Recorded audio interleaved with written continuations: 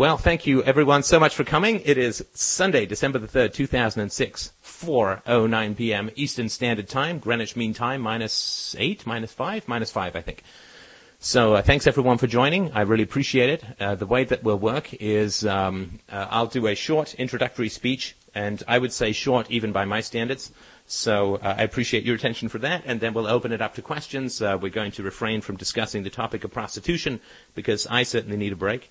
And so there's still a debate, I think, going on the board about certain aspects of that, which you are more than welcome to join. So this is Stefan Molyneux from Free Domain Radio, www.freedomainradio.com. Thank you so much for dropping by and spending a chunk of your Sunday afternoon/evening with us. I really appreciate it. I think it's wonderful that everyone's by. And I'm going to start with an interesting article that I'll just read a short couple of excerpts from. This is an article from Maclean's as of December the 11th, 2006. Maclean's is like Time Light. It's like the Time magazine for Canada.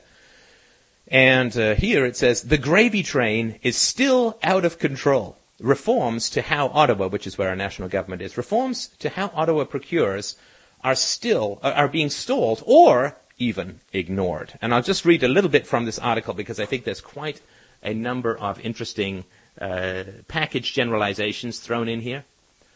So it starts off, in her annual report this week into government misspending and ethics breaches, Auditor General Sheila Fraser uncovered a whopper. A former correctional investigator who may have collected $325,000 in unearned salary and improper payments. But more importantly, Fraser's report also touched on a systemic, not to mention costly problem, the awarding of government contracts. Fraser found that 2 contracts awarded in 2004 for $150 million to relocate members of the RCMP and Canadian Forces had, quote, serious shortcomings, and that the winning bidder, Royal LePage Relocation Services, benefited over competitors through prior connections with the government. It was yet another black eye for the already bruised Public Works Department, the government's spending arm. When the Conservatives came to power last January, they vowed to do away with the kind of free-flowing, non-competitive contracts first uncovered by Fraser in her scathing review of the sponsorship scandal in 2004. This was just a huge, multi-hundred millions of dollars mess where people were just sort of bribed and so on. But efforts over the past year to reform how Public Works buys goods and services have been stalled, frustrated, or altogether ignored.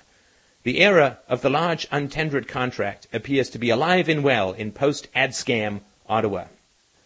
So here it says, according to a review of Maclean's of contracts over one 12-month period, the government awarded 4,700 non-competitive contracts. That's contracts that don't go out for tender or bids, worth $1.9 billion, and those are only the largest ones worth over $25,000 each. The contracts, which include a sampling from before and after last January's federal election, range from the predictable to the obscure, awarding for everything from the purchase of missiles and bolts to opinion polls and underwear. Avis Rent-A-Car, for instance, holds a 3-year, $5 million non-competitive contract to supply the military with cars at its secret base in Dubai. All in all, 10% of the money spent on procurements by Ottawa in a typical year is handed out on a non-competitive basis, as if the rest of it's not entirely skewed as well.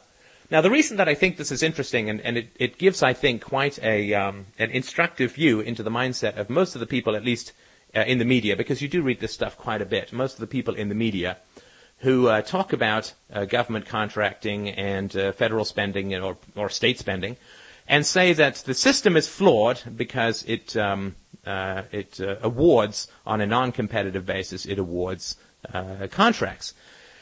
And the implicit premise in that, of course, is that the spending of the government exists to serve the needs of the community, and therefore, when it doesn't do so, it is flawed, which is something that I would say is a premise that is itself flawed. The one thing that I think is absolutely hilarious about this, and I think the most telling thing, there is a contract that was put in place, which was supposed to a company. In 2005, a consulting company called A.T. Kearney Limited was contracted to recommend ways to reform the procurement process.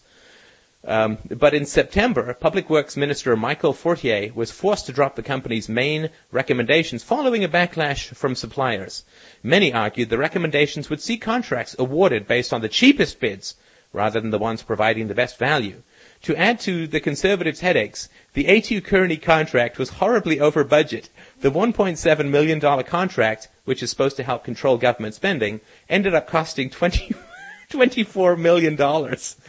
It wasn't the first misstep. In April, the Tories were forced to cancel an untendered contract aimed at reforming the procurement process when it was discovered it was awarded to a consultant who'd worked on the Prime Minister's transition team. So here's sort of two examples when the government tries to reform itself. Number one, yes, I am a businessman to the person who's just asked.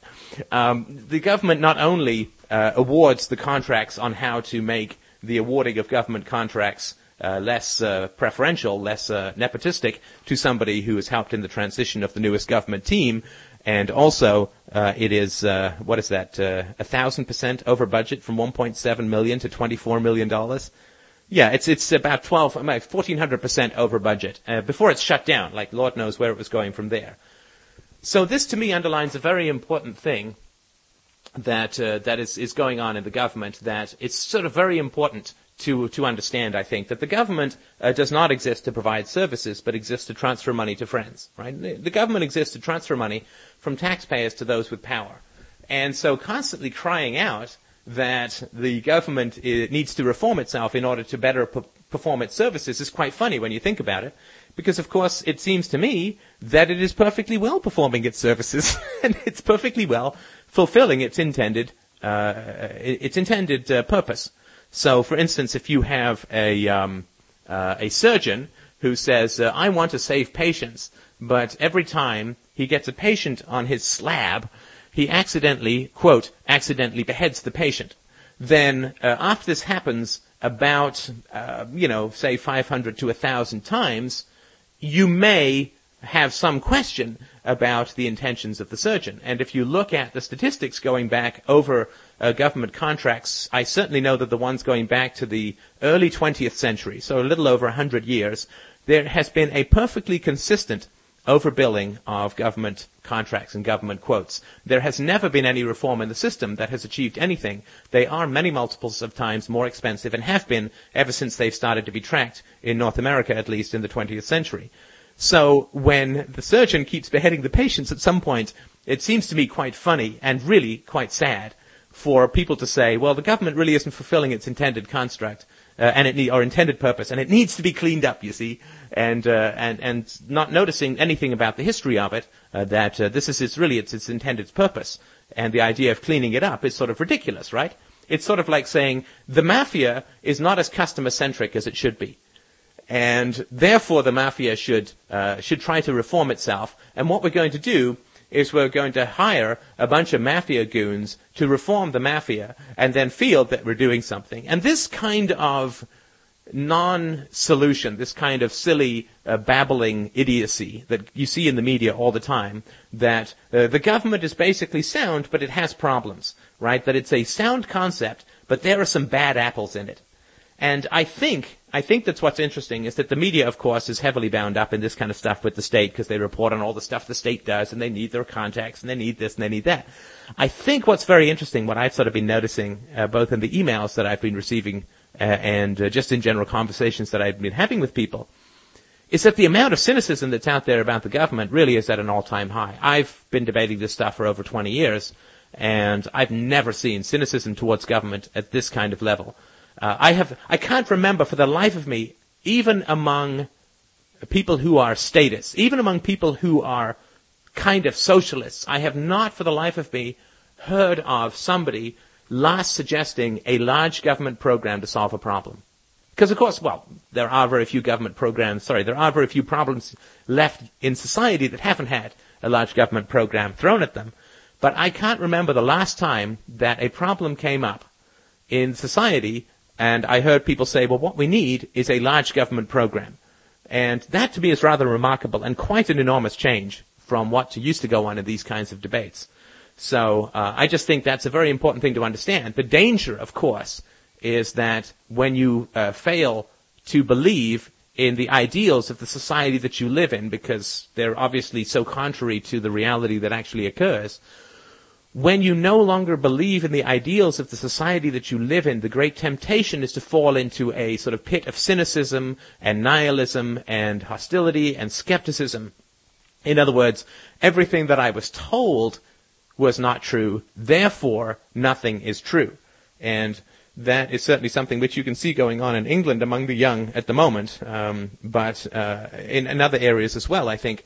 And I won't bring it up with regards to the debate we had this week, but I would say that it's an important thing. This is why I think it's so important to be out there and to be positive and to be pleasant and to be to enjoy ideas and to show people not just in the content of your ideas, but in the way in which you communicate them, in the happiness and the pleasure that you take in ideas, and in the strength that you take in the concept of virtue and honor and dignity and so on, that just because there's an enormous amount of fatuous bullshit in society doesn't mean that nothing is true.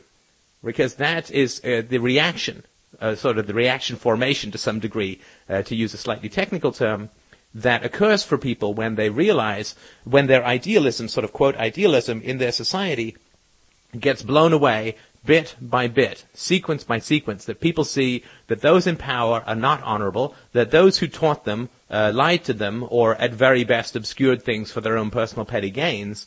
And the great danger that comes out of that is people throwing up their hands and saying, well, that's it. Nothing is true. Everything is nonsense. And losing their ambition, losing their pleasure in thinking, and believing that the substitute that is reasonable for misguided idealism is black cynicism, and that the antidote to a wisdom that turns out to have been false is an abandonment of all of the pursuits of wisdom. And I think that it's so important that philosophers like us put out a viable alternative to believing in the nonsense that's out there in society, or going out and thinking that everything is nonsense, everything is permitted, nothing is true, nothing is real, except that nothing is real, and so on. That kind of nihilistic cynicism that's out there, the radical relativism. I think it's just important that, to whatever degree we can put out a positive alternative to the cynicism that is really flowing through society, among the young, I think more so than the old. The older people are still a little bit along, like, they kind of roll their eyes and say, yeah, well, we know the government's nonsense, but what can you do? Whereas the disintegration of social norms that is occurring, I think among the young in particular, is something that I think we need to combat almost as much as statism, because it really is a rather desperately negative thing to have brought into a debate that nothing is true, right? So if you're earnestly trying to find some sort of wisdom or some sort of peace of mind or some sort of conclusion about ethics and society and politics and life, and somebody comes along with a nihilistic viewpoint that it's all nonsense, it's never going to work, it's mental masturbation, nothing means anything, and, grab whatever pleasure you can, and to hell with everyone else, and all morality is a lie inflicted upon the weak by the strong to keep the weak, right? I mean, this is the sort of Nietzschean view of the master and slave morality. It's a very, very hard thing to fight, this kind of nihilism, because it really isn't a fight. It isn't a fight at all. All it is saying that there's no possibility of victory or non-victory, and that all thought and all philosophy is a form of manipulation, and that all thought and all philosophy is a form of power grabbing, is a form of keeping other people down, and that when the leaders don't obey their own morality, which is very clear, then people say, well, all morality is simply put in place to keep the weak. And that's a very hard thing to argue against, and I'm not sure, I can't sort of think from my own life whether or not I've ever been able to successfully convert a nihilist. I don't think I've been able to. I think it's kind of cancerous. I think it's kind of rancid, and I've never really had any luck. So but it's still worth engaging with a nihilist if there are other non-nihilists around who might be swayed in some other direction. So that's just something that I would sort of suggest as a useful approach. All right, so that's my brief intro. Good heavens, it was only 14 minutes. That's shockingly brief, but I needed to take a breath. So I'm going to open the show up to any questions or criticisms, comments. Again, if you could do me a favor and lay off the prostitution thing. I don't particularly want to revisit that at the moment, but if you have sort of any other questions or issues, I would really appreciate that. If you would like to click on the request microphone, then I would be more than happy to open up the mic to you. We do have a gentleman who is requesting the microphone. Let us see if we can't get him in. Are you available? Yeah. Hi, how you doing? I'm fine. How are you? Very well, very well. What can I do for you? Just asking, how's the weather? What are you doing? The weather here in Canada is pretty grim. My wife and I went for a fairly lengthy walk this morning because the last time we went for a walk we saw both deer and beaver. So we're going animal hunting now, and it was a little on the chilly side here in Canada for sure. Yeah, in Sweden we have a heat record. It's the warmest in Sweden ever since the 50s. Really? Yeah, we have like 8 Celsius. Whoa. So it seemed to me that you owe us some heat. That would seem to be the reasonable conclusion to that. Huh? I think you might owe us some heat. You've stolen our well, heat. Yeah, sure. Well, I don't want heat. I want cold. I want snow. I want it to be a white Christmas. Right. For once. Are you a skier? Huh? No, I'm not a skier. I'm a nerd. Oh. Well, I hope the two aren't totally exclusive, but I appreciate that. And have you haven't called in or listened to the show before, have you? Never. Ah, well, welcome aboard. This is a show about philosophy, particularly anarchistic philosophy. So the weather is certainly an interesting topic, and we've had a couple of interesting chats on global warming, but I don't think anything specific to the weather in Sweden. Okay. Well, the weather in Sweden, I don't know. Sweden's fall and winter, it's let's say it's rainy in Sweden, and in summer it's like some days it's really hot. Some other days it can rain forever. Right. Well, it's I grew like up in flooding. England, so I'm aware of that for sure. Yeah. Okay. England is that's not so far. Right. From so. Now, listen, I've got a couple of other people who want to join, so feel free to come back if you have any questions about what we're chatting about. Thank you so much for listening in. Yeah, I'm going to listen now. I appreciate that. Thanks. I think we have a U-boat commander. All right, sorry about that. That's somebody who had their question raised, but has the microphone right next to the speakers. So I'm afraid we can't do that. Mr. G, did you want to talk? You had all right, let me just do that. Who am I asking? As if it's not. I don't see you in our. Can you see him? I can't. I don't have. There he is.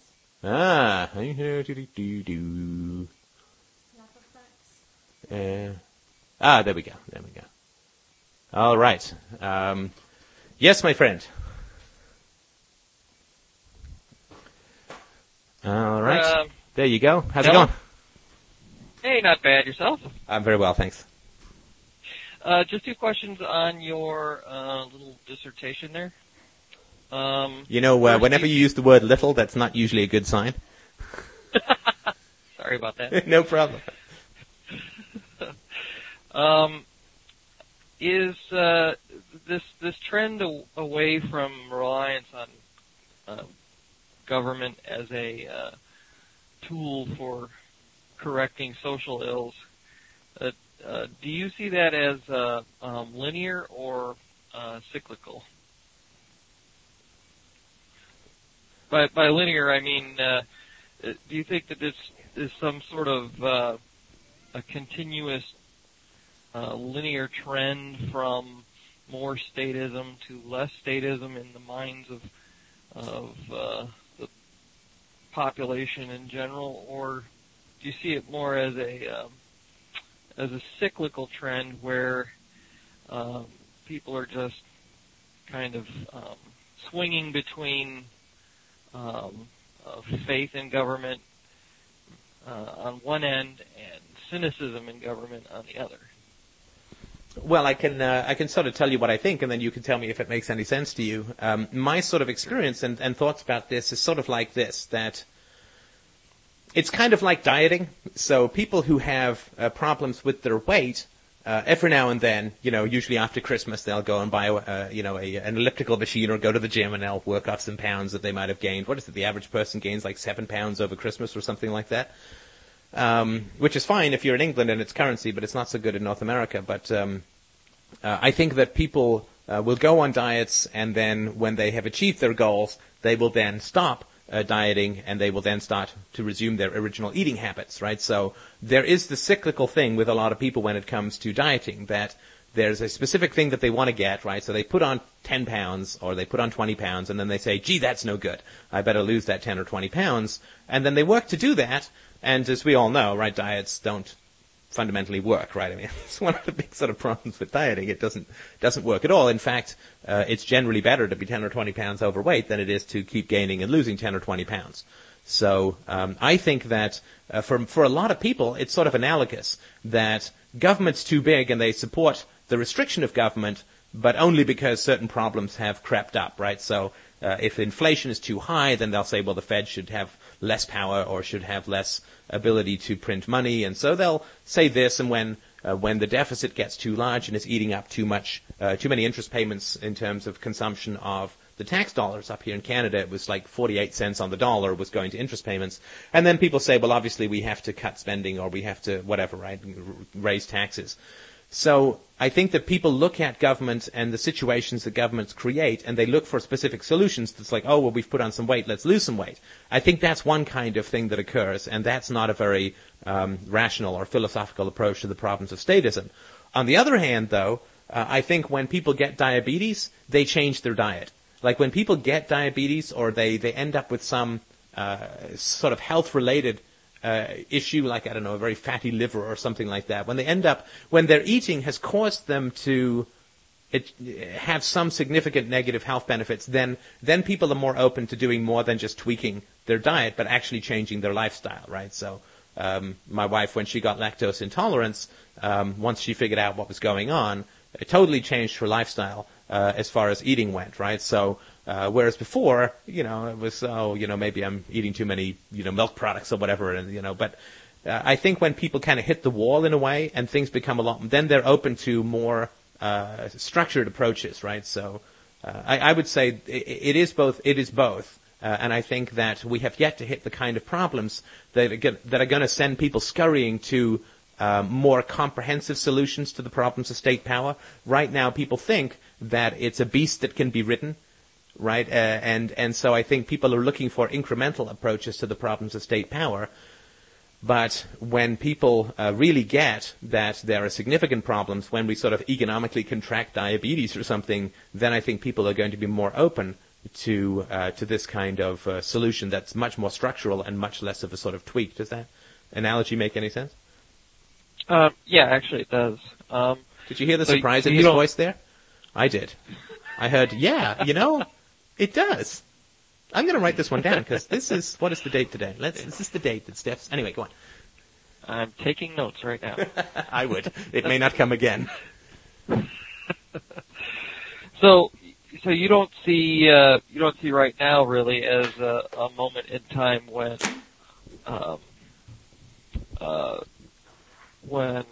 something like say that your argument for morality can really have any effect. Well, it has effect at the moment in that it gets me donations. No, it has effect at the moment insofar as it is a tool that people are willing to debate.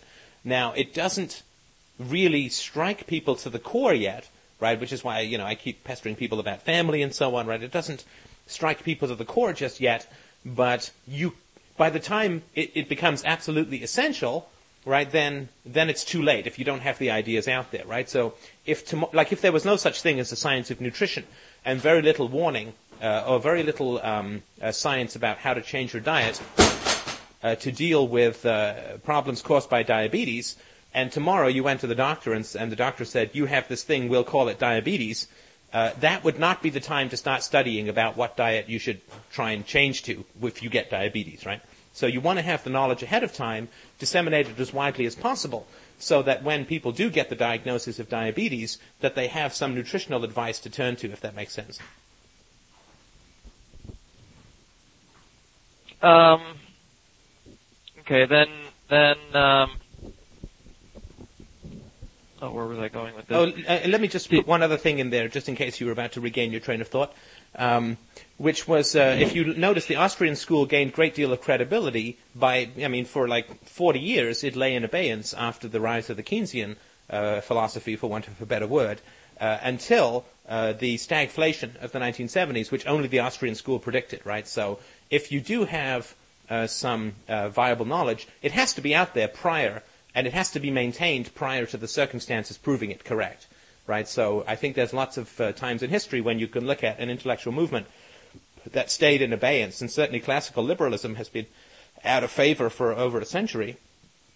When a theory stays in abeyance, it's because the circumstances haven't proven that theory correct, and people don't like to change, particularly their theory of government and their theory of social organization, because, as we can see from the French Revolution and the Russian Revolution and many other revolutions throughout history, if it goes wrong, it goes like horribly wrong, right? So people don't really want to change their social system, if there's any other conceivable way to do it, right? In the same way that somebody who's addicted to a particular highly addictive drug doesn't want to change their behavior and almost always has to hit bottom before they will.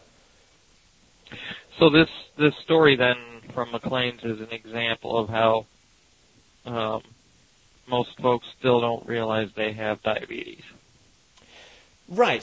So they are, well, I don't know, because I don't know if this is a whole problem with the media, which I don't have any clear answer for, but in business it's called like a push market or a pull market, right? So a push market is nobody knows what the hell you're selling, and so you have to keep going out and educating people and so on. And then once people finally get educated, they go, oh, I get it. I know what you're selling. This is sort of my job at the moment, right? I know what you're selling. That is useful. I just didn't even know it was a problem before, right? And so that's called a push market. And I don't know if the media, a pull market is like Bill Gates doesn't have to phone you up and say, hey, you want to buy a copy of Windows, right? I mean, it just comes on your computer and gets cursed by Linux people. So, so I don't know with the media, is it because it's a pull market that this is the kind of stuff that people want to read and that the media is just catering to them, or is it a push market in that this is what the media says for a variety of reasons we've talked about on the show before, and people will just kind of go, yeah, well, maybe, maybe not. Like, I really don't know whether it's a push or pull market, and I don't know that there's any particularly good way to tell. So I don't know if this is what people believe or just what people in the media believe. Sorry, go ahead. But in either case, whether it's a push or a pull story, the implications are not that we should get rid of government, but simply that it needs to be healed in some way. Right. Well, I certainly would never expect a mainstream media any mainstream media to talk about getting rid of government. That would just be absolutely unthinkable. That would be, you might as well expect them to ask for the reintroduction of slavery or a beneficial article towards sort of theft or other than the state kind. It is something that would just be far too shocking for people to receive. It is not something that the mainstream media is going to put forward as a viable alternative. It's just kind of like a business, right? Like some people, the great thing about this article is it gets both the small government people and the big government people, right? Because the small government people are like, wow, that's really bad. This gravy train is really bad. We should take away power from the government to do all this spending. And so they're happy. And then the big government people are like, yeah, that's bad. We should reform that and make it get better, So they really do sort of try and play both sides of the fence. But, less slavery or more slavery isn't the same as yes or no to slavery. And I think that's where the debate has yet to arise. I guess there's a timeout, Greg, if you don't regain your train of thought that quickly. He's coming back. Okay, sorry. So while Greg withdrew in disgust because I wasn't letting him get his question in, we have we have now a moment if anybody wants to. No, they're not gone. They're coming back, I'm sure. They're coming back. Did I say something that offended people, do you think? Was it me? We shall see. He's back. All right. And do you want to try again? You? Mr. G? Yeah, hello. Okay, go ahead. So you felt that disconnecting was the only way to stop the endless stream of words and actually get your own thoughts in order, right? Sorry about that. No problem. I don't know why it dropped. And now, I can't remember what I was saying. So the push or pull market, was that anything to do with that as far as the goes? The push or, whether push or pull, either way, it's still indicative of the fact that we're not that nobody gets it. That the problem isn't, that the tree needs to be pruned. The problem is that the tree needs to be uprooted. Yes, no, that's entirely right. I certainly don't know how to change that other than through volume to the people, like through the volume of podcasts and board postings to the people who are on the fence, right? There's, and the funny thing is, for me at least, the great challenge with communicating the idea of a stateless society in a way that was convincing to people, or has been, I guess, relatively convincing to some people, is that I had to spend 20 years getting comfortable with the idea myself, right? So the funny thing is that most people won't judge the logical content of an idea. Certainly not up front, right? What they will do is they will judge the emotional content of the speaker or of the person who's presenting the idea. And what I found to be very helpful was I put forward the idea of a stateless society, and I've received, I can't tell you how many emails from people who say, like, I can't believe that you're pleasant and friendly, about this kind of stuff. And so, because it doesn't freak me out, it's less likely to freak other people out, if that sort of makes any sense. Right, but even so, you have to be, I guess, ready for it to a certain extent. I mean, for myself, it was a combination of both my willingness to hear the argument and your willingness to present it in a logical fashion combined that made it so convincing, right? So how do you get that, on a grand scale? I mean, are we stuck in a situation where the only possible way to do that is to wait for complete collapse of the economy or the government or what have you before we even have a chance at making the case? And then in an environment like that where things are so chaotic, could you even hope to? Right. Well, sorry, let me just dig myself out of the black hole of depression. I just tripped in there for a moment, but I'm back. I'm fine. Greg's often the geyser of goodwill and joy. But no, listen, I mean, you're absolutely right. It is let's just say, it is at best a touch and go proposition. No question. I mean, there's no question whatsoever, right? I mean, in a sense, it's like you're in the plane, and the plane's going into the side of the mountain, and the mountain is snowy, and do you jump, or do you not jump, right? So, for sure, if you don't do anything, you're going to die. And I hate to sort of, this is over-dramatic, right? But certainly when the government goes wrong, it goes very wrong in history and across the world. We can see that. So my sort of particular position is that if we don't do anything, then for sure, the freedom won't do well, right? I mean, there's no question of that. In the absence of action, state power grows, entropy against personal liberties, civil rights, property rights, and so on. All of that tends to decay over time.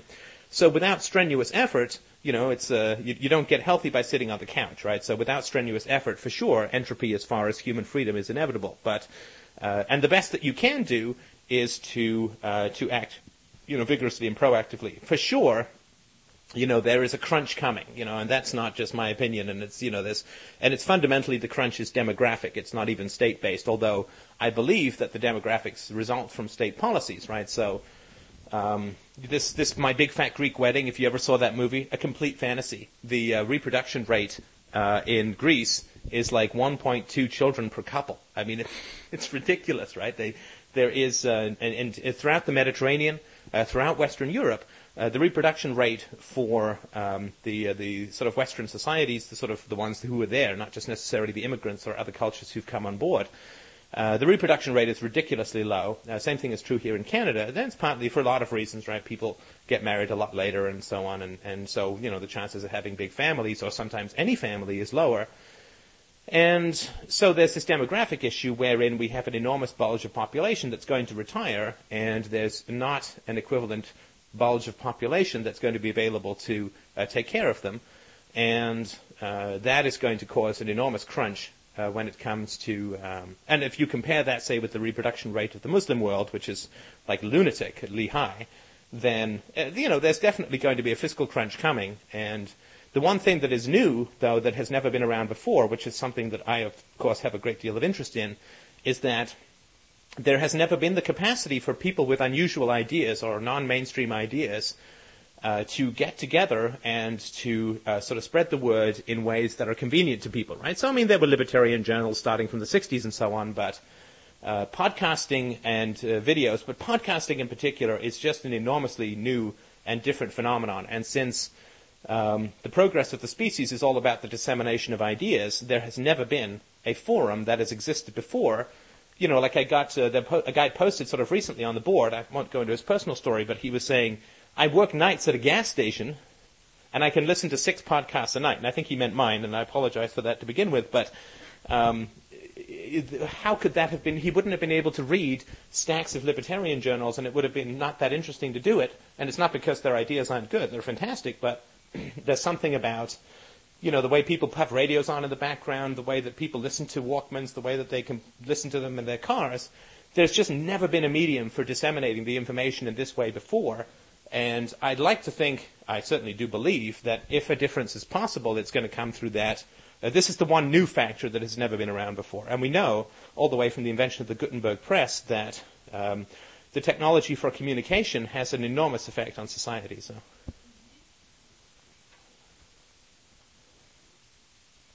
Okay, so then maybe what we represent is the and other groups like this, we're the force that keeps the pendulum swinging in one direction, while the apologists for statism are the force that keep the pendulum swinging in the other direction. I think that's very true, and I think that because our position is far more consistent both with reality, with evidence, and most fundamentally with the way that people live their own lives, even the statists and so on, because our position is so fundamentally, has such a fundamental degree of integrity with how people live their lives, that's why I really focus on a couple of things, right? Like I'm trying to accelerate people into accepting the philosophy of, that we talk about, the sort of scientific approach to philosophical examination. I really try and focus that on people so that they'll try and get it to accept it as quickly as possible, not because I want to bully anyone, but just because I don't think that there's, we don't have generations to get this thing done. And that's also why I focus on the personal relationships, because it's very hard to be convincing in a philosophy that you're putting forward if you are not living that philosophy consistently yourself, right? Because then everything you put forward is kind of like a question, right? And you kind of know you're split within yourself, right? That's why I sort of say to people as well, if you're going to go down the road of philosophy, have some idea what you're getting into, right? Because it's going to make you miserable if you don't live it consistently. So don't even start if you're not going to go the whole way with it. And right. I really do want people to be convincing and to get the happiness that a rational philosophy can bring to people's lives. That does mean, of course, that if you believe in good and evil, and that the non-aggression principle is a definition of a good, and the advocation of violence against another human being, while not necessarily evil, is certainly not a good thing to do.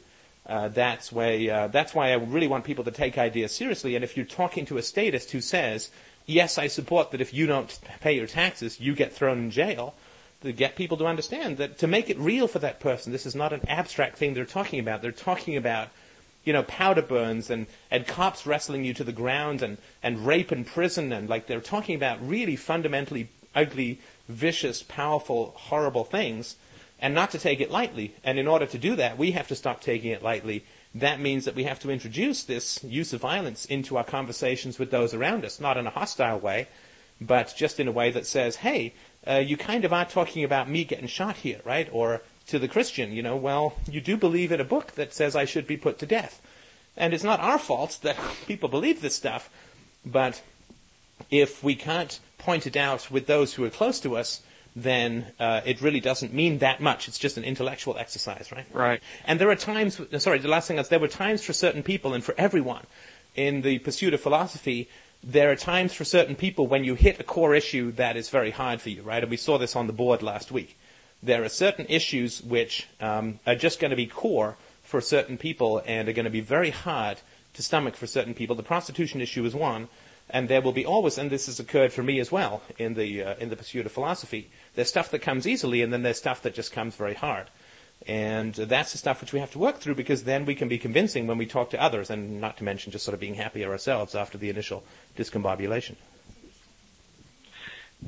So maybe this personal aspect of philosophy then is really the key to keeping the pendulum from swinging back in the other direction. But because of how... Oh, can you hear him? I think I lost him. Unfortunately, the FBI crows are probably chewing through his wire as we speak, though I think he had the actual answer. Let me just read what he wrote here. Perhaps the personal aspect is the mechanism that keeps the pendulum from swinging back, but that aspect is exactly what sends people screaming in the other direction, so we're stuck in a kind of conundrum.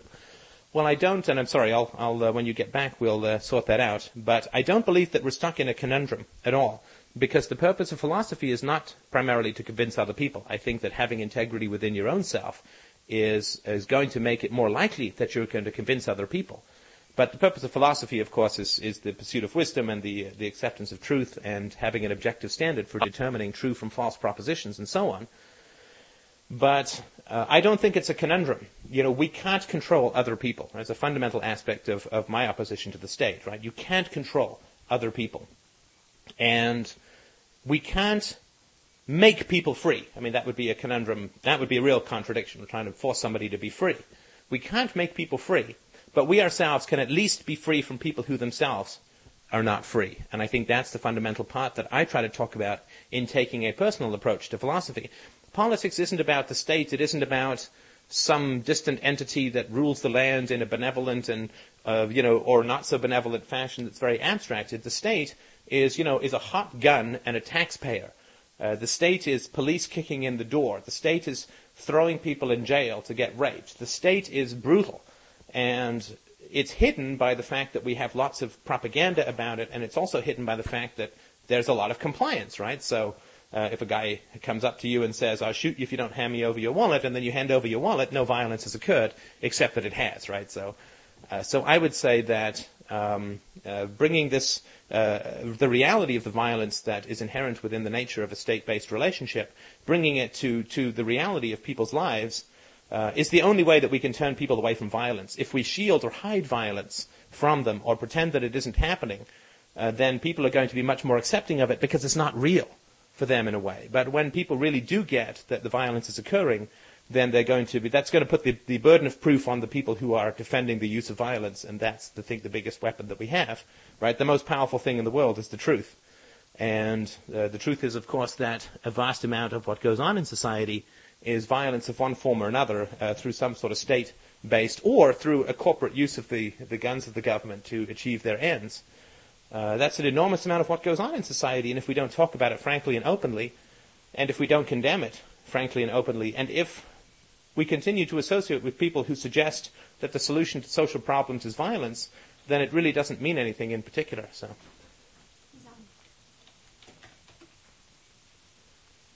is he back? Can you hear me? I can hear you.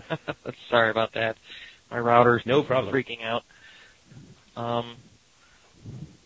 So yeah, I was just on my last point. Really, all I had to say was that the one thing that really is the clincher that keeps the pendulum from swinging in the other direction is the one thing that people run from the most. Right. Right. So that was basically it. All right. Well, thank you. Was there any other questions that you had that came out of this week, or?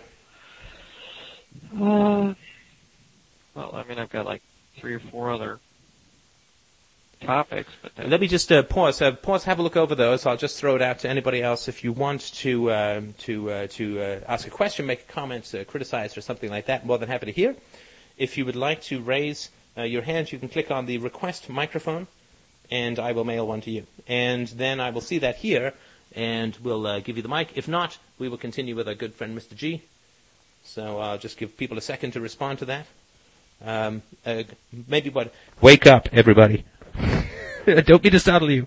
Pull your head up from the keyboard. They're going to end up with QWERTY-itis, right? It's that keyboard face that you get when you face plant on the keyboard. All right. Greg will come back. Mr. K, go ahead. Hello? Hello? Hello.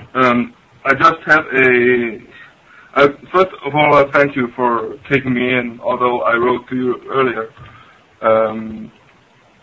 And you talked about the holy aspect of people being able to believe in something, and use that as a way to connect them in somehow. What I came to think about was that, and people that were really believers in it would do it like it should be done. But I was thinking about priests, that they believe in God, they believe in Christianity, but they don't necessarily hold themselves under the Ten Commandments or whatever the religion might dictate them to do. But still, we believe in those, and people still go to churches, even though we know that there are some people that are representatives of God that don't necessarily keep their dignity to the religion itself. Yeah, well, that's certainly true. Did you have a question about that, or is that a comment that you wanted to make? That was the first comment about that. Sorry, I'm not trying to undermine anything you said, even though it sounds like it. The other thing is that the thing about the pendulum, that the world is that we're afraid of it being repeated, and that when we're trying to do something of the opposite, that it will kind of be the self-inflicting circle. But as I see it, the world is a circle, and everything we do will have a adverse effect of whatever we're thinking about. So what I think is that the circle itself it's kind of a closed system, which the only way to open it is to break our own boundaries. But in my perspective, the boundaries are the religion, and which you came on to say that the religions are some people's feeling or belief that that's the only truth there is, and without the only truth, or without having the ability to believe in something else, I mean, you really cannot change anything in this world, because people cannot truly be wise if they cannot be open to new ideas, like, for instance, Muslim being able to realize or acknowledge a religion such as Christianity, or vice versa. Okay, I mean you've got a lot in there, some of which I can't exactly follow. But let me sort of, if I can, I'll just jump into the first 2 points, sort of the first and the last point that you made, and sort of give you my thoughts on it, and then you can let me know what you think. The first thing is that it's impossible to be a Christian, because this sort of idea of Christianity that people have in their minds as a unified kind of belief simply does not exist, right? There is no such thing as a Christian, because Christianity is a belief system that is full of so many contradictory commandments, right? Thou shalt not kill. Well, but God kills all the time in the Bible, and so does Jesus Christ advocates the murder of people. Honor thy mother and thy father, and yet it says that if they then are not Christians, you can kill them, right? I mean, there's tons and tons of these, right? But the problem is that Christianity, by its very nature, is a bunch of randomized cherry-picking out of a highly contradictory and nonsensical text, that people simply call themselves Christians because they're taught a whole bunch of fuzzy things without actually going through and reading the whole Bible. And then there's this whole cottage industry that's sort of sprung up to try and reconcile contradictions within the Bible, and so on. So the problem is that religion is never put forward as a coherent idea. And there's no way to be for or against an incoherent idea, right? It's a lot of sort of like saying, would you like to ride my unicorn? It's like, well, I don't know, because, it doesn't really, like what you're saying doesn't make any sense. I'm not you, I mean talking about religious side of things. So I certainly think it's of great value to be open to new ideas, but the ideas have to have what's called a null hypothesis, or a testable proposition. So if I say, do you like my unicorn? That's not a testable proposition because the unicorn doesn't exist. And that's not an idea in a sense that I would be open to because it just wouldn't make any sense. So I think it's very important to be open to new ideas, but it's more important to have a strict methodology for determining whether new ideas are valid, are invalid, or true or false, are useful or not. And from that standpoint, I've never heard, and it sort of would be innately contradictory to hear, a proposition that comes from a religious context that has any kind of logic or form or sense to it. It's just like it's a cultural bias. It's like, to me, it's somebody coming up and saying, I like jazz. Is that true or false? It's like, well, A, it's not a falsifiable thing, really. And B, who cares, right? So the problem with religion is that it's not a coherent philosophy. There's no null hypothesis. And there's no... everybody's completely isolated in their own religious beliefs because everybody's religious beliefs are around specific texts within highly contradictory and fragmented works. Yeah, but if you say it like that, I mean, mathematics and chemistry only works because we came up with a unified idea of how to describe them. So how can we be certain that those are true as well?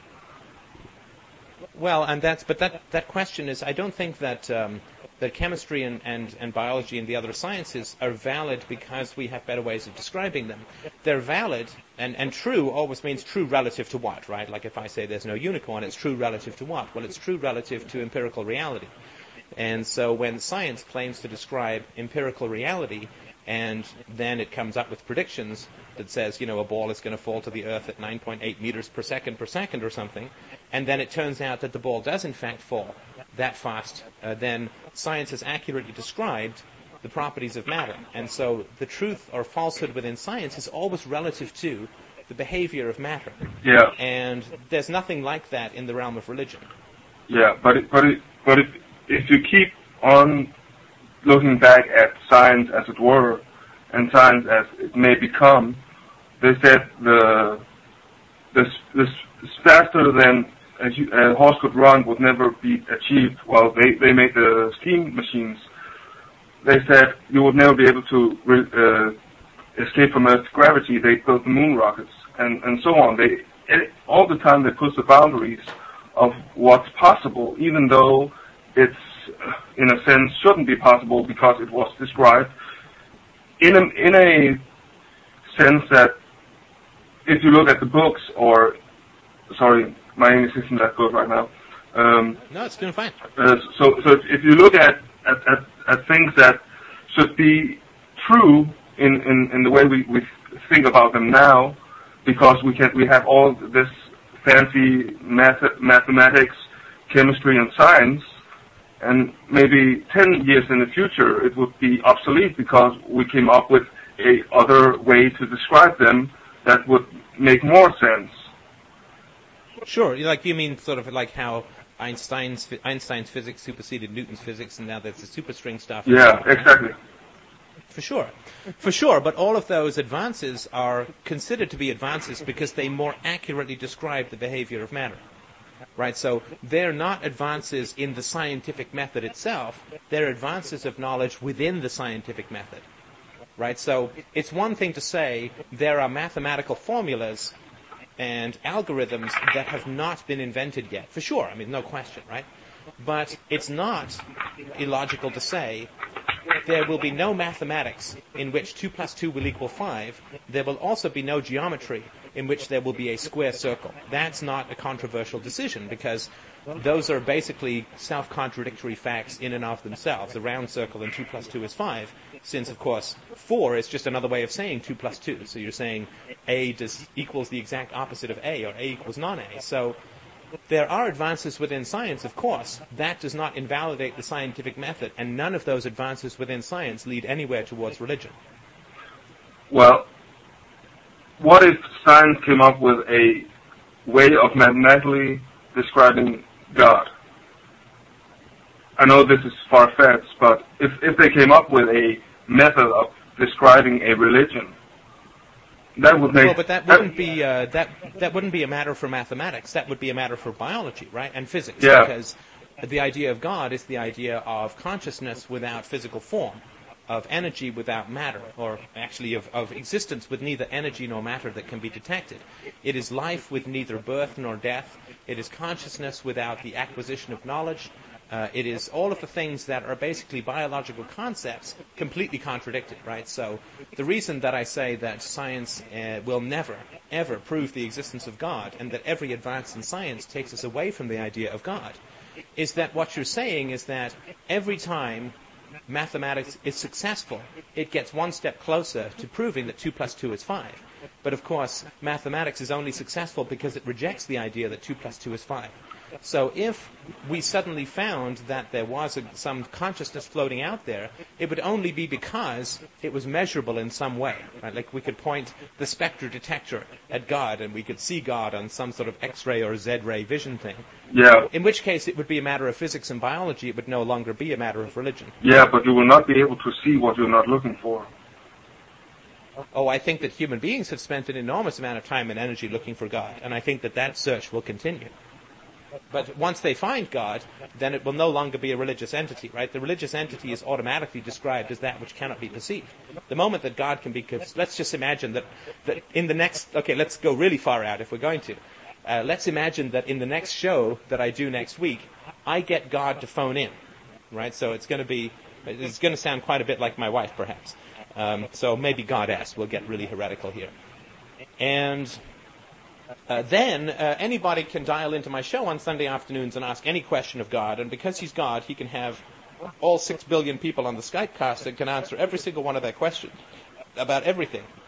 Then there would obviously be no need for religion then, right? You don't need a librarian if you can go and look up the book yourself, right? So Yeah. If people would be able to talk directly to some omniscient consciousness, there would be no such thing as religion. There'd be no such thing as the Bible, right? Because you would just go and talk to God directly, so... again, all of these things, I think, the more real that they get in the realm of tangible reality, the further we get away from any concept of religion at all. Okay. I think, thank you very much for your answer. Thank you very much. I just wanted to add a comment to what we talked about, and it's a small anecdote about Niels Bohr, a Danish physicist, and Einstein, and it was about the time they came up with the superstring theory, and Einstein dismissed the theory and said, God doesn't play dice. Back to the... Right. So, thank you very much. Right. Thank you very much. I appreciate that. Einstein was a depressingly quotable fellow, obviously a great genius when it came to physics, but people, and no disrespect to you, my friend, but people do quote Einstein and so on, and his work in sort of philosophy, or he was a socialist and so on. And I don't think that they would... I mean, a philosopher sort of listens to Einstein with the same respect that Einstein would listen to a philosopher's pronouncements on physics, right? I mean, both philosophy and physics are very complicated and deep and difficult subjects that take years or decades to even get close to being good at. And Einstein spent his time and his life studying physics. More power to him. He was fantastic at it, of course, perhaps the best ever. But his pronouncements on philosophy should be taken with no seriousness whatsoever, any more than my pronouncements on physics or other people like that should have anything to do with being taken seriously. So I appreciate that, but a quote is never a proof, right? That's one of the central problems that occurs. So this is Free Domain Radio. For those who are just joining, thank you very much for joining. This is a show on philosophy using particular rationalistic and Socratic methodologies for approaching the pursuit of wisdom and truth and falsehood. And, string theory has been pretty much discarded. You know, I think I was actually right about that. I think I was talking about G-string theory, though, which was a little bit different. It was more of a request for Greg. But this string theory I put forward as there's this element of science, and I'm going out completely on a limb here, so if there are physicists on board, feel free to click on Request Mike and shoot me way down. But to me, there are sort of two kinds of R&D that go on in the world, right? The one kind of R&D is really focused on producing goods that people want, right? I mean, this is stuff like MP3 players, Skype chats, microphones, podcast technologies, refrigerators, and all that kind of stuff, right? So there's one aspect of R&D or of science that's really focused on producing what it is that people actually want. And I consider that to be a wonderfully positive and benevolent aspect of science. There's another load of whack-off science that is basically a bunch of government people looking to get funding. And that's where you get all of this, 23 dimensions and all this sort of string theory stuff coming out. I view this as a kind of scholasticism. Scholasticism was a sort of species of, quote, philosophy in the Middle Ages, wherein theologians would get into these unbelievably harsh and lengthy and eternal, it seemed like, debates about the question like, did Adam have a belly button? Right? This, believe it or not, this was a massive controversy in the Middle Ages in religion, in religious circles, right? I mean, Christian circles. The reason, of course, why it was such a massive debate and bone of contention was because Adam is made in God's image, right? Adam is made in God's image. Adam can't have a belly button because a belly button comes from the umbilical cord, as we know. Therefore, God can't have a belly button because God was not born of anyone. So the question is then, does Adam have a belly button? Because if Adam has a belly button, then he's not in the image of God, because God doesn't have a belly button for sure. Now, if Adam didn't have a belly button, but we have a belly button, then we're not in the image of God. Right? There has to be a belly button transition in there somewhere, which breaks the chain of causality between human beings and a deity. And this kind of stuff was, the amount of energy that was put into this sort of stuff as well. Just enormous, right? And of course then people would get all screwed up about, well, there's Adam and there's Eve and then there's Cain and then there's Abel. And so where did the next generation come from? You've only got one woman, right? Is there incest involved? I mean, people would just go nuts with this kind of stuff, right? Because this is what happens when people don't have real jobs that are focused on the free market. And I view the same thing as going on within certain realms of academia, particularly in the sciences. So.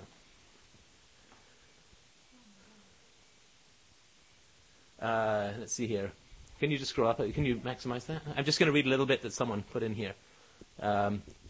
Both authors, let's see here. NewYorker.com/critics/articles/@large/0610002CRAT_@large. Both authors also detect a cult-like aspect to the string theory community, with Witten as the guru. Perhaps, it has been joked, physicists might have an easier time getting funding from the Bush administration if they represented string theory as a faith-based initiative. And interestingly enough, Free Domain Radio is a faith-based initiative because we dislike it so much. Smolin deplores what he considers to be the shoddy scientific standards that prevail in the string theory community, where long-standing but unproven conjectures are assumed to be true because no sensible person, that is, no member of the tribe, doubts them. The most hilarious recent symptom of string theory's lack of rigor is the so-called Bogdanov affair, in which French twin brothers Igor and Grishka Bogdanov managed to publish egregiously nonsensical articles on string theory in 5 peer-reviewed physics journals. Was it a reverse Sokal hoax? This is in 1996. I use this in one of my novels. The physicist Alan Sokal fooled the editors of a postmodern journal, Social Text, into publishing an artful bit of drivel on the hermeneutics of quantum gravity. The Bogdanov brothers have indignantly denied it, but even the Harvard string theory group was said to be unsure, alternating between laughter at the obviousness of the fraud and hesitant concession that the authors might have been sincere. So this is the kind of postmodern nonsense. Postmodernism is simply government funded, just for those who have some doubts about this, right? Postmodernism simply is another word for government funded, i.e. not market focused, i.e. a species of violent fraud. And so maybe there is something with two-string theory and quantum physics and time travel and all this kind of stuff. But it seems that and things like global warming are scientific methodologies highly corrupted by enormous amounts of money being hurled at scientists, right? We would not expect an advertiser to be objective about his client's products, right? We would not say that somebody who was running an ad for Coca-Cola products would be objectively evaluating Coca-Cola products in some sort of peer-reviewed overall sense, we would just say, well, they're there to pump, the value of Coke products. I mean, that's what they're paid to do, and that's what they do. And the same thing, of course, we recognize this very clearly in the world of advertising. It's harder for people to see this in the realm of science because there's still a certain amount of vestigial respect left over for the white-coated brethren of the horn-rimmed glasses. But it is, of course, exactly the case. You would not expect a scientist who was being paid by the government to pursue a particular theory to abandon that theory any more than you would expect an advertising executive representing a Coke ad to go out on the media and say that Coke is like garbage that rots your teeth and damages your esophagus and gives you gas, right? So we sort of very, very clearly get in the realm of the free market that those who are being paid by a client and who have dedicated their whole lives and careers to pleasing that client are not going to speak out against that client, right? And this goes back to the Maclean's article that I read at the beginning. We very clearly get all of this when it comes to someone like advertisers and so on. If I pay Michael Jordan $10 million to be the spokesman for Free Domain Radio and continue to pay him $10 million a year, and by the way, if he's not a spokesman for me, he doesn't get to be a spokesman for anyone. He's not allowed to hold a job at all. Of course he's going to say nothing but good things about Free Domain Radio. So it's even weirder when you get to understanding the motivations of advertisers and those who are beholden to the government. Because an advertiser, if he decides, you know what, I'm sick and tired of representing Philip Morris cigarettes as wonderful lung-clearing nicotine dispensers. I'm sick and tired of it. I feel gross. I feel like I'm pumping unhealthy stuff out into the world and making it look good. Then that guy can quit. He can say, you know what, I'm sick of this, and someone else will give him a job, right? If you're a government scientist and you've devoted 20 years of your life to string theory, that's all you've got. You get nothing else. There's nothing else that you've got. And so if you then say, hey, you know what, this string theory is a load of nonsense. I can't believe we got away for this long. Well, that's it. You're not going to go back to school and learn some other kind of physics, right? So even where we recognize in the realm of advertising that advertising executives may get sick of a client and decide to trash that client in public and then get a job somewhere else, there's simply no possibility whatsoever that a scientist is going to do that, or somebody in the media who's, of course, just about everyone in the media throughout the world, in the sort of general public media, they're all, they need information from the state. They're all regulated by the state. They all get subsidies from the state, even if those subsidies are nothing more complex than subsidized postage, which is certainly the case in Canada. They're not going to speak out against the state. It's absolutely unthinkable. Like, it's just never ever going to happen. You dance with the one that brung you. Whoever calls the piper pays the tune, right? Whoever pays the piper calls the tune. And that is something which we fully recognize when it comes to parents and the intelligence and beauty of their newborn children. We recognize that when it comes to advertisers and so on. But there's still a kind of blind spot when it comes to people like public school teachers, scientists, people in the media. And of course, they put a great deal of effort into pretending to be objective when all you have to do with most things in life, you just have to follow the money. That's all you've got to do is follow the money. And whoever's getting paid you look at the agenda of the person who's paying them, and that's all you need to do. It's not a whole lot more complicated than that. And there's an enormous amount of gunk, sort of mental gunk that's out there in society, which people try to pretend that this money source doesn't exist. And again, this is back to the article that I read at the beginning. People are just shocked that people like to give money to their friends and get kickbacks, right? And we're not shocked, of course, that I go and give my time to an employer and I get paid a salary, right? So I go and give something, get something back. That's sort of well understood. We understand that companies, when they put out a press release, are praising themselves. And we understand that executives in an ad company are going to be pro their clients, and if they're not, it's going to be quite unusual.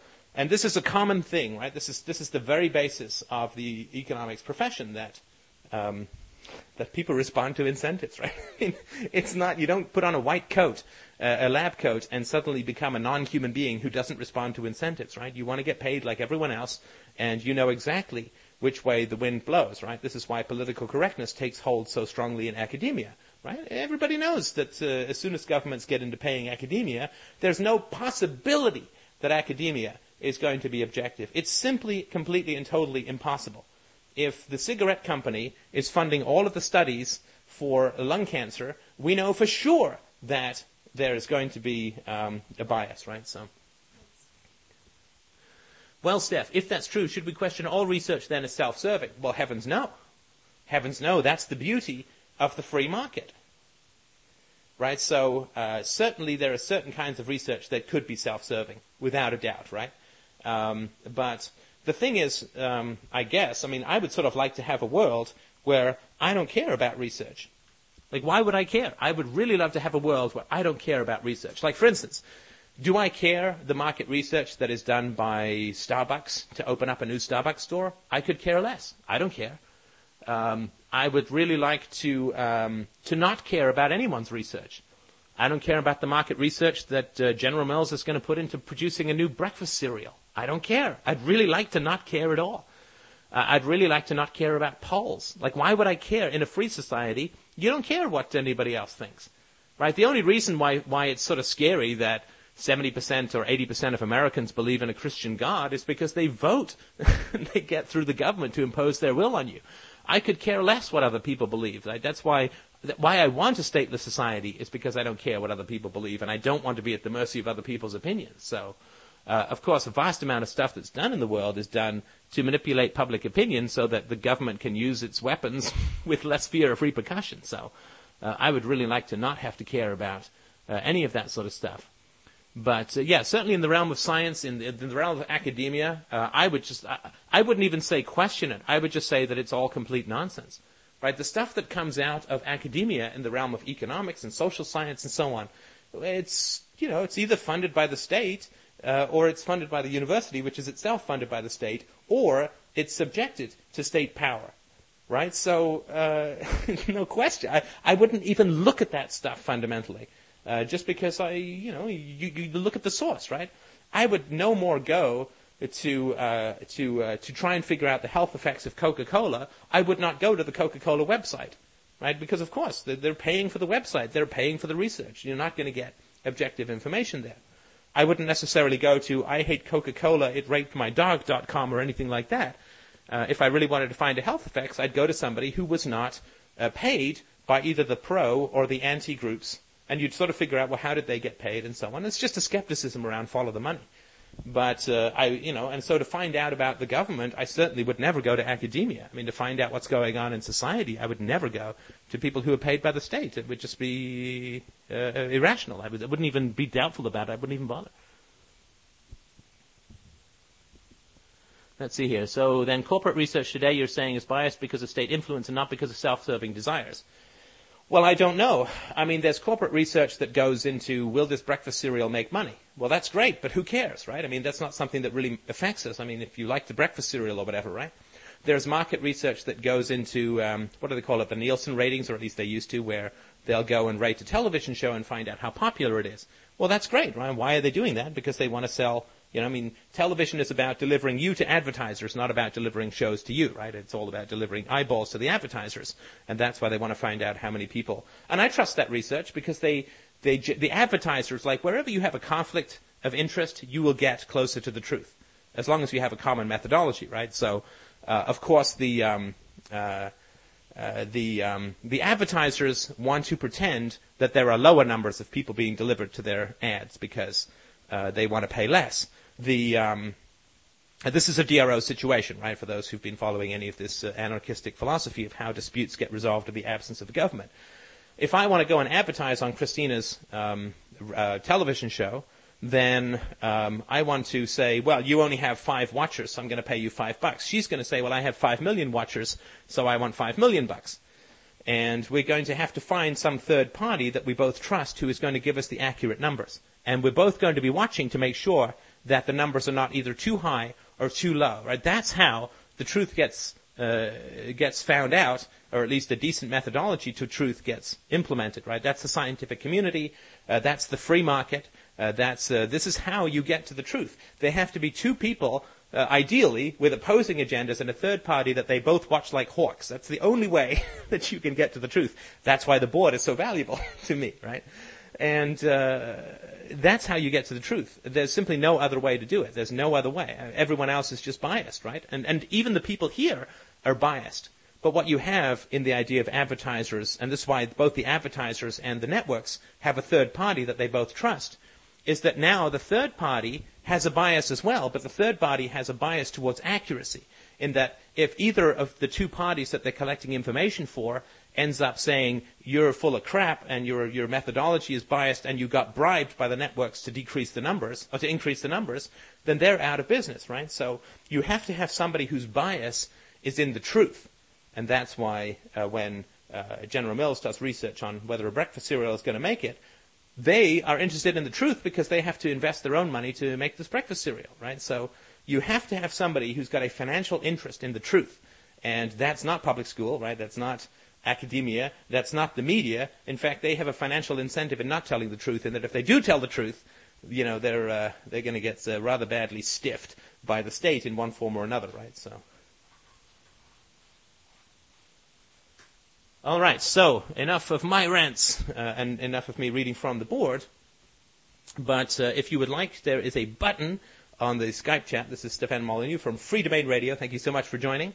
freedomainradio.com. There is request mic, request microphone, which you can click on, and it will. Let me just make sure everyone's muted, because if you're not muted, then you won't get to see that.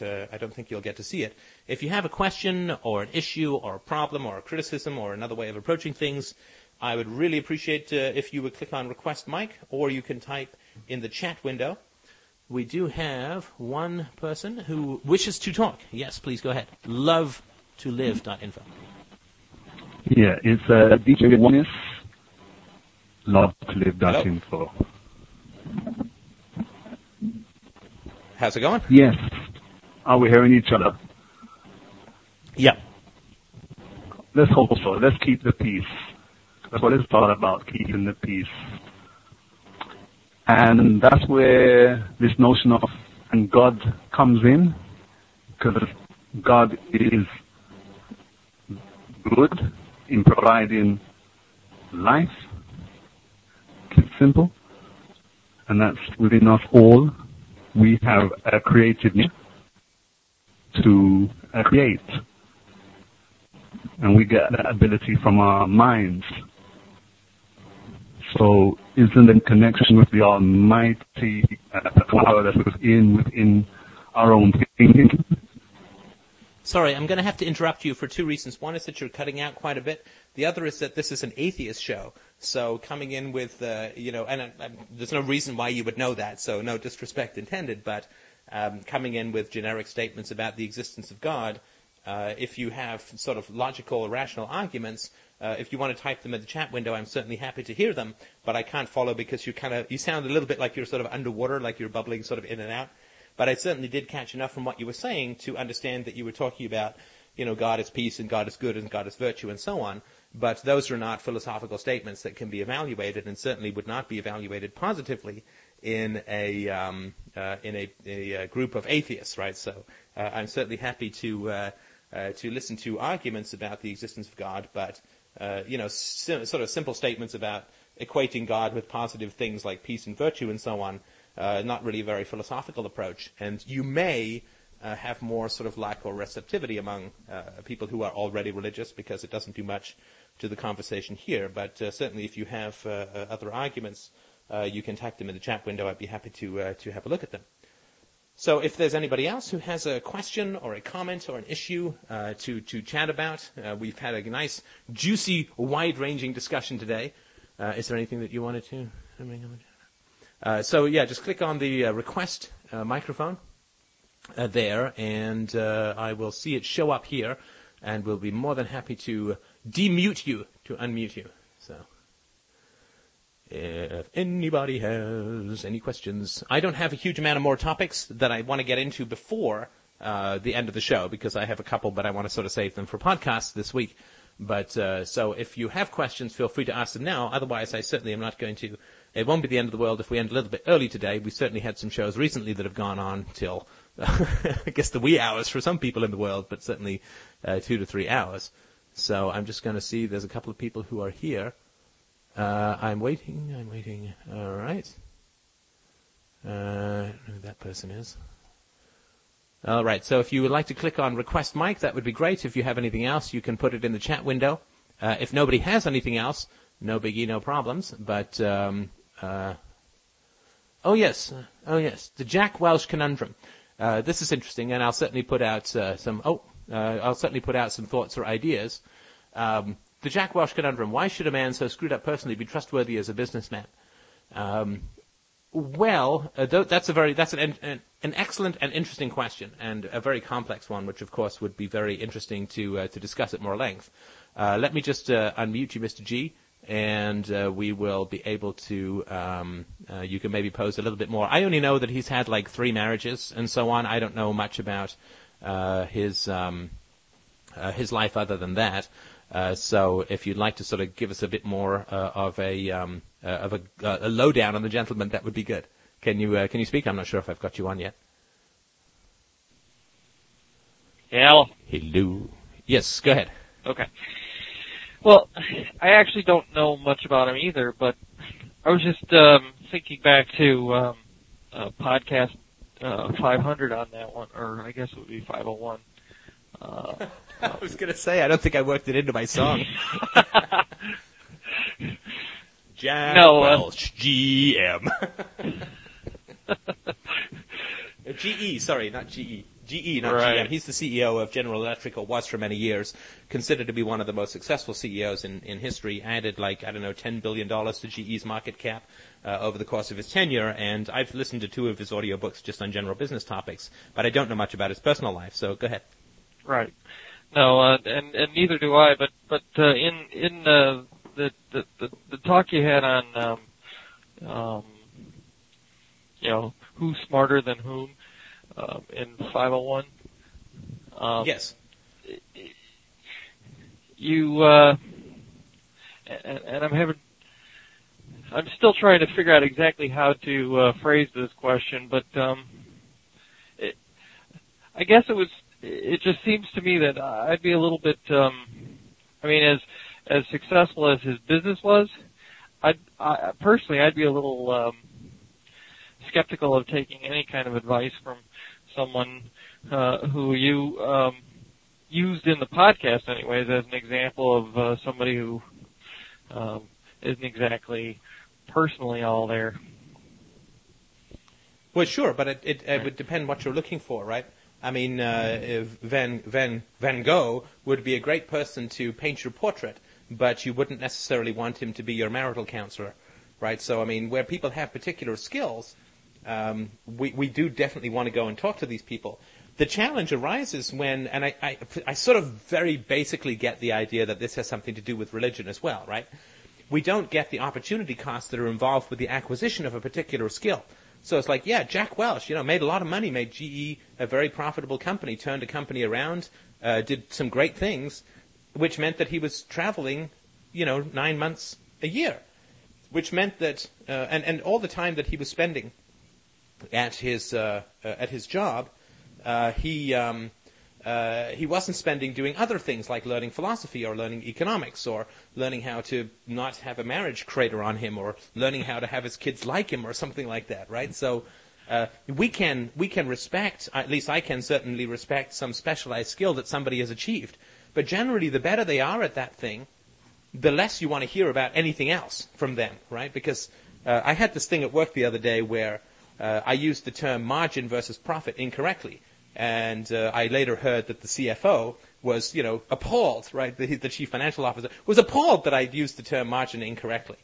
And, to me it's like, well, sure, of course he's the CFO, so he spent all this time studying accounting and studying business finance and so on. And that's great. So he knows all these terms, and that's wonderful. And I used the term incorrectly in a white paper that I was writing.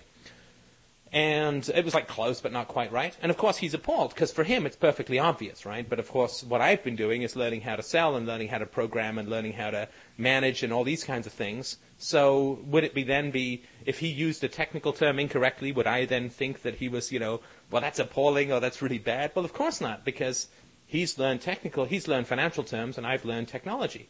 So it's just a matter of recognizing that whatever we're good at is everything else that we're that much worse at. And when someone's really good at something, like, I don't know, when you are, like this Josh Groban fellow or some singer, right? If you're like just a fantastic singer or performer or whatever, Freddie Mercury or whoever, then the fact that you're really good at that one thing is going to suck you more into doing just that one thing, right? So Einstein then becomes very big in physics, right? In the land of physics, because he's so good at it, right? That's what he's going to do. And that means that he's going to be proportionally, like where somebody has a real bulge in ability, they have a proportional disbulge.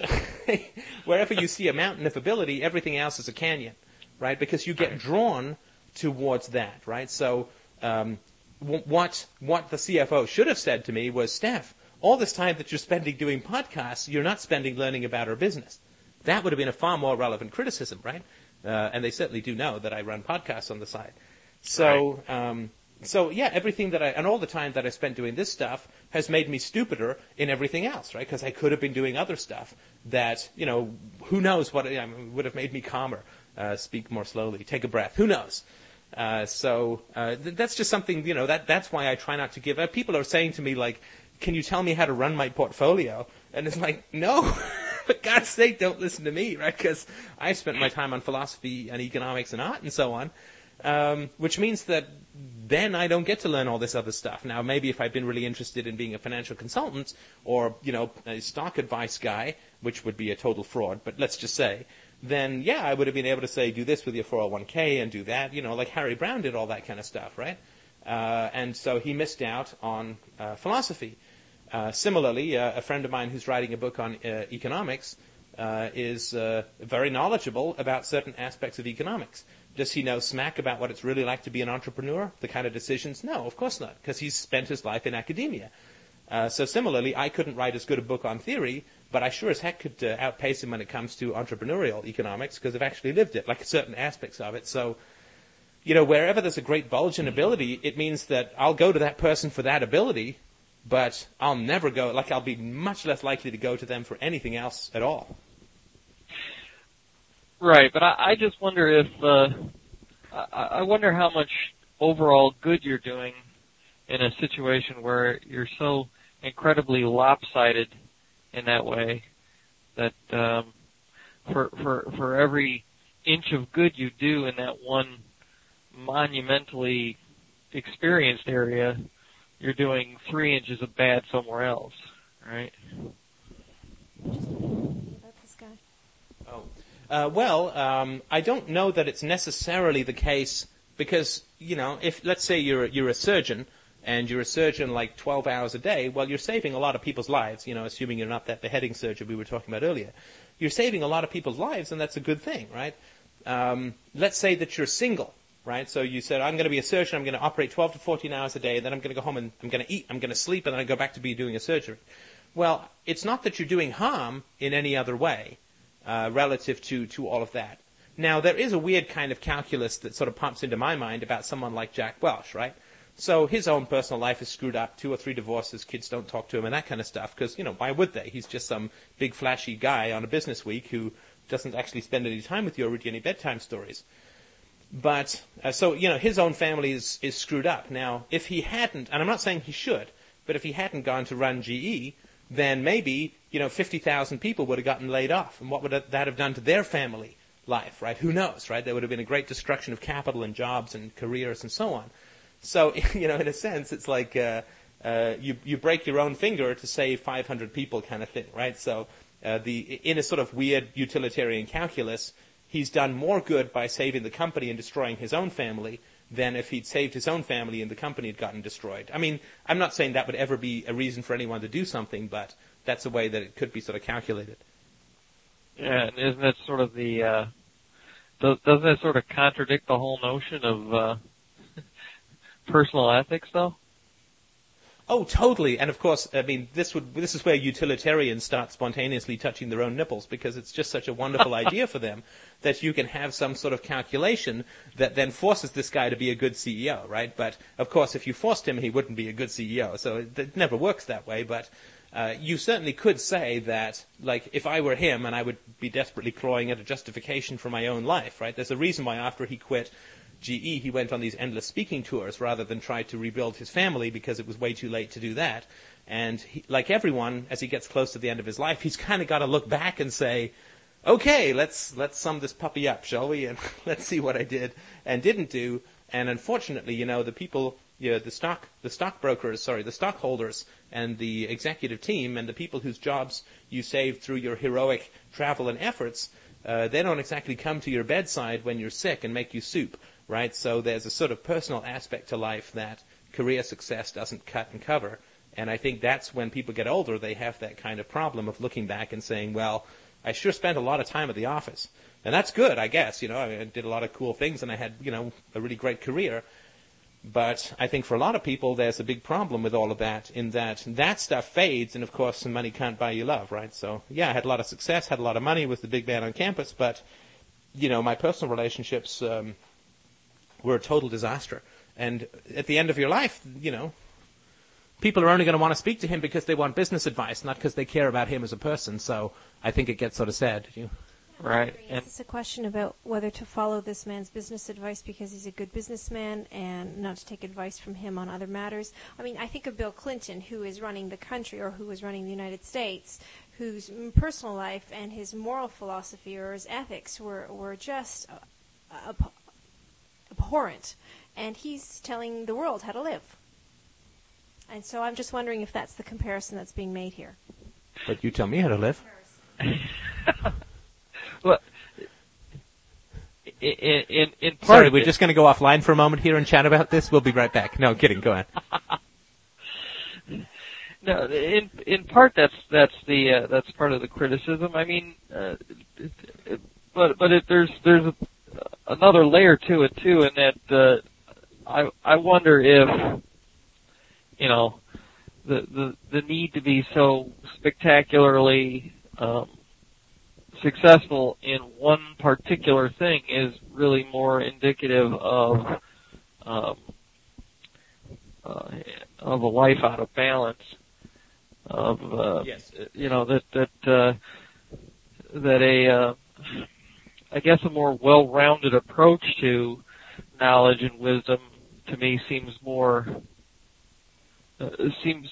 like it is more capable of doing more good, even if only locally, than to be something like an Einstein, where you're the smartest physicist on the planet, but you're dating your cousin.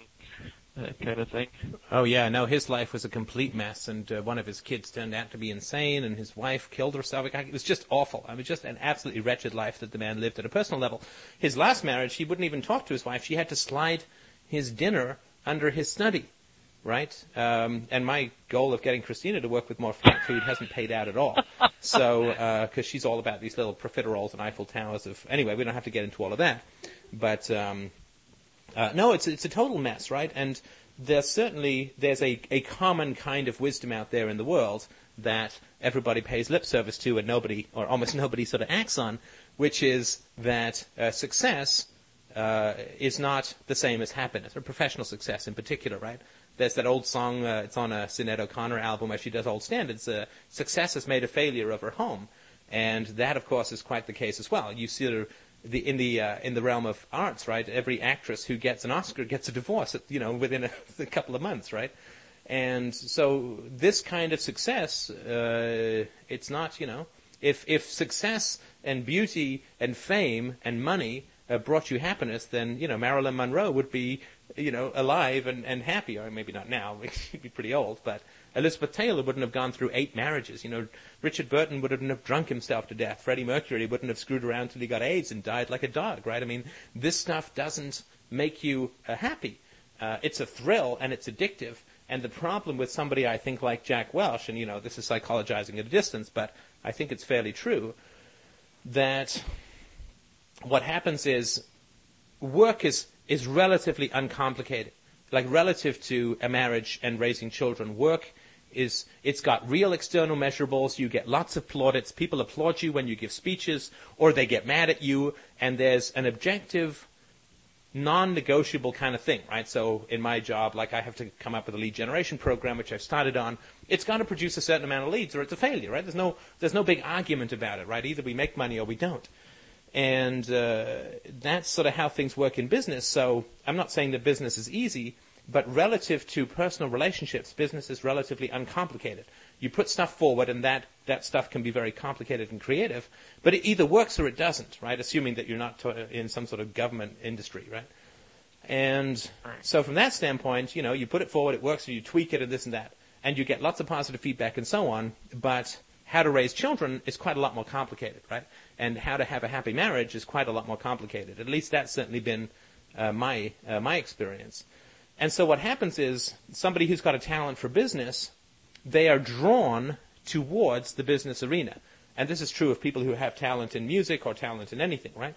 They're drawn towards the arena where they get lots of positive feedback, they get lots of praise, they get lots of money, they get lots of people who want to call them and spend time with them, and they feel very popular and so on. And so they sort of spend more time doing that and less time at home with their family, right? So then what happens is their business career goes really well, and they get more money, and they get more praise, and they get more positive feedback, while at the same time their marriage and their relationship with their children gets worse. And so then you get to this tipping point where you don't want to invest in, like you want to follow what makes you feel good, right, in this sort of drug-like way. And so you go and spend more time on the road, you travel more where people want to see you, where they're happy to see you, they'll take you out for dinner, they think you're the best guy ever, and so on. And you don't want to come home to your sullen and disappointed wife and children. And so it becomes a real vicious circle, and I would not be at all surprised if that's what happened to Mr. Welch, right? It's so much success and positive feedback that people, if you're useful to someone in business, they will praise you, they will give you money, they will give you anything to keep you on but I'm not going to sort of say it's exploitation because he's a big boy and so on, but you have to watch that stuff in business, and it's so easy to get sucked into that. I've known people who, like I'm sort of a 9-to-5 guy. I did my 70 hours a week in my 20s and early 30s. Like I'm sort of a 9-to-5 guy. I want to come home and be with my wife. There are people I've known in business, they have 3 children under the age of 5. I've known a couple of people like this. And they're in when I get in at 8:30 in the morning or whatever. They're there. If I get in even earlier, they're there. And they're there even if I'm working late and I leave at 6 or 7, they're still there. And part of me is like, dude, you've got children at home.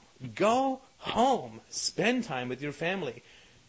I read an article many years ago which sort of had an impact on me. As this woman said, she was cleaning out her desk at the end of her career, right? So she was 65. She was retiring. She'd been an executive for many years.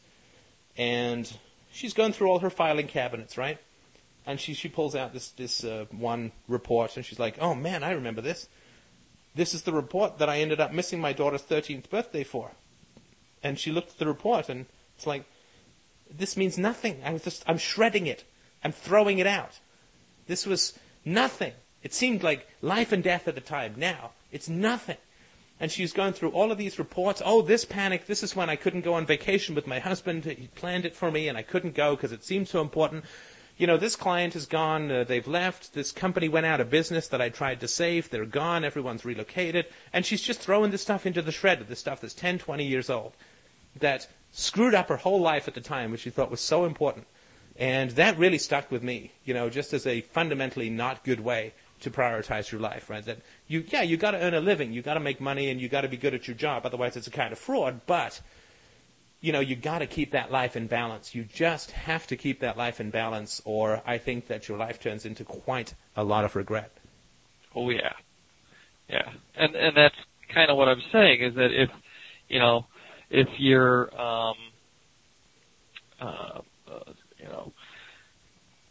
so super specialized that this one thing is all you can do, then you think you're doing good on the outside, out there somewhere, whereas in here in your own house, things are collapsing, right? You're doing all kinds of bad, and if everybody's doing that, then there really is no good being done, because it gets canceled out, because whatever it is out there you think you're doing is illusory, because where you should be doing good is at home. Right? Well, I certainly agree with that. I mean, philosophy is lived in the personal sphere primarily, and through that, the larger sort of social organization grows. And I think that the people who've made those kinds of mistakes, and I know one person who's going through this right now. I mean, he was an entrepreneur when his kids were very young, and he spent 2 or 3 weeks a month on the road for a couple of years when they were very young.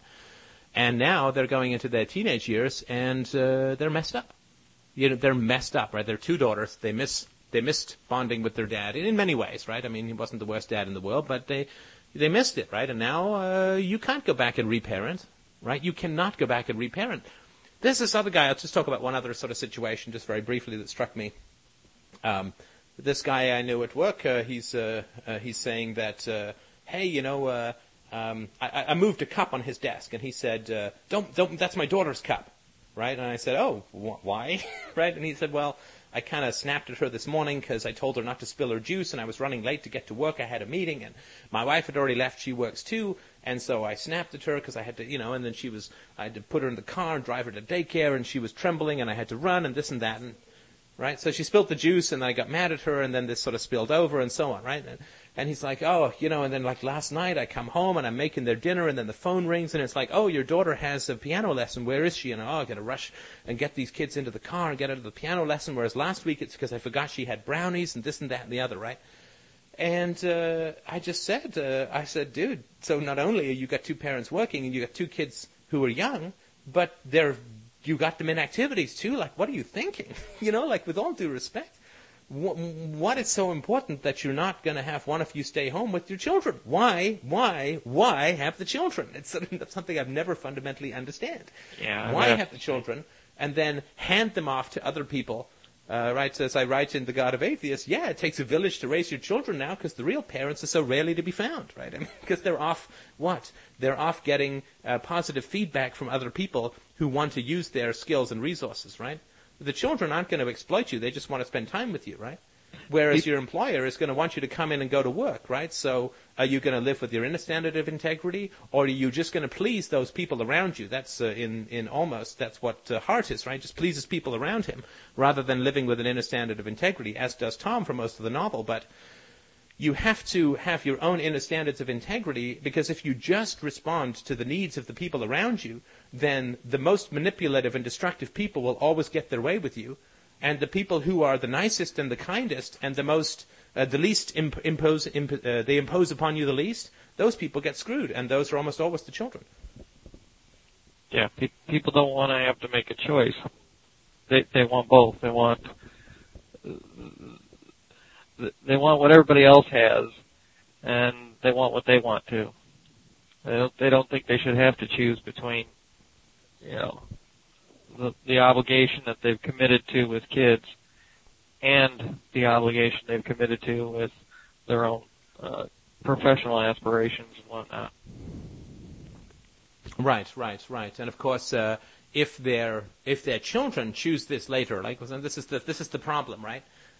One of the things that I sort of figured out in the DFU process was that I didn't owe anything more. Like, what I owed my parents was justice, right? And what I owed my parents was what they had provided to me, right? I mean, I do believe in an intergenerational debt, right? And if your parents are good to you and they cared and loved and supported and raised and did right, they're not perfect, but, like, nobody's perfect. But if your parents did a good job by you, then, I think when they get old and decrepit, you should do the right thing by them. And that seems to be just, right? That seems to sort of a fair thing to do. But one of the things that I kind of got was that, I owe my parents what I received from them, right?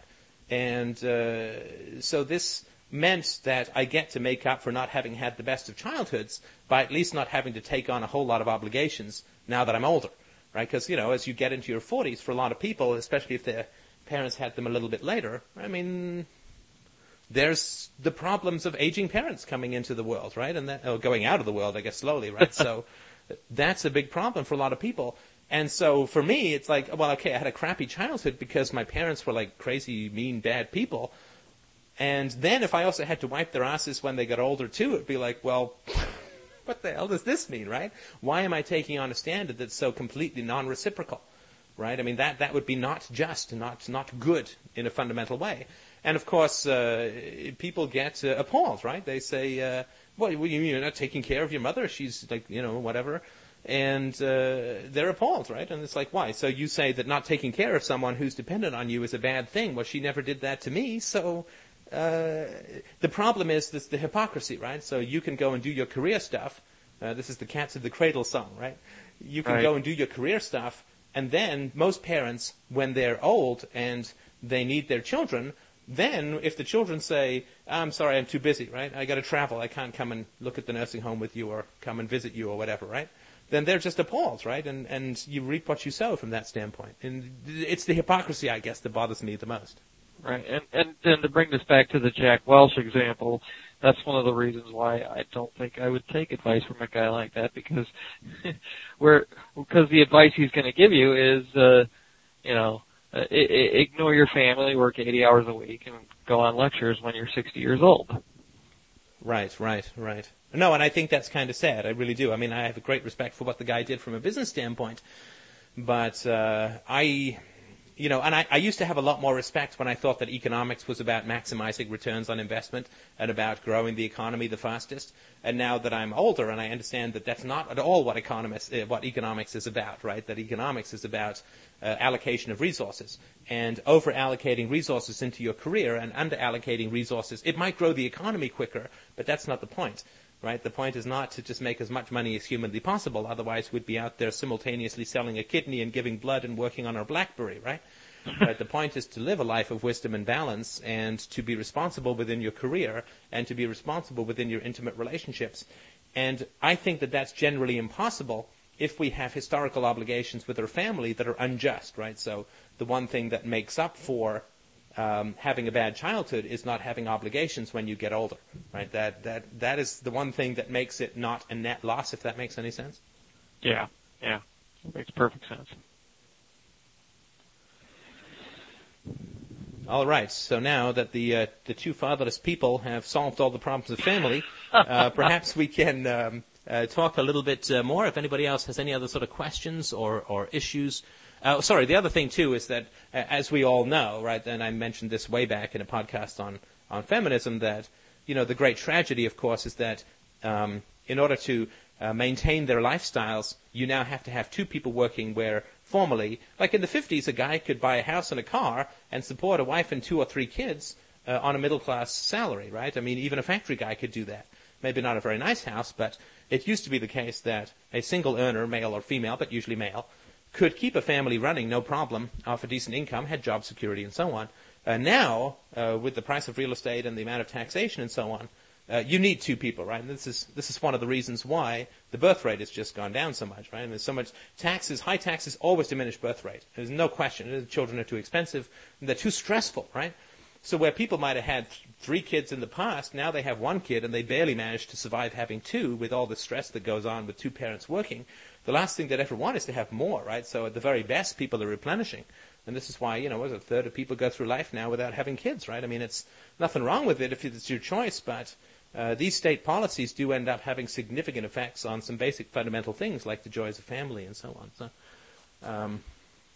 So this is where, these sort of government policies both diminish the size of families and raise children with very high time preferences, which we can talk about perhaps another time. All right. So if we have any sort of other questions or comments, if you'd like to click on "Give me the mic, man," I'll be happy to take any sort of final questions or comments. Thank you for a very, very interesting and exciting show. I appreciate the feedback, and thanks, of course, to Greg and the others who have commented and given some great food for thought. If you have any other questions, I'll just give a last look over at the board and see if anybody, I'll just give it a second for Skype to pop up if anybody else had any sort of questions or comments. Christina's clicking on it, but I'm going to ignore it. All right. Well, listen, thank you so much, everyone, for listening. I appreciate it. We'll be just slightly ending ahead of schedule here, which I'm sure won't be the end of the world for people. Thank you so much for listening. I look forward to chatting with people on the boards, continuing with that. www.freedomainradio.com. Thank you so much.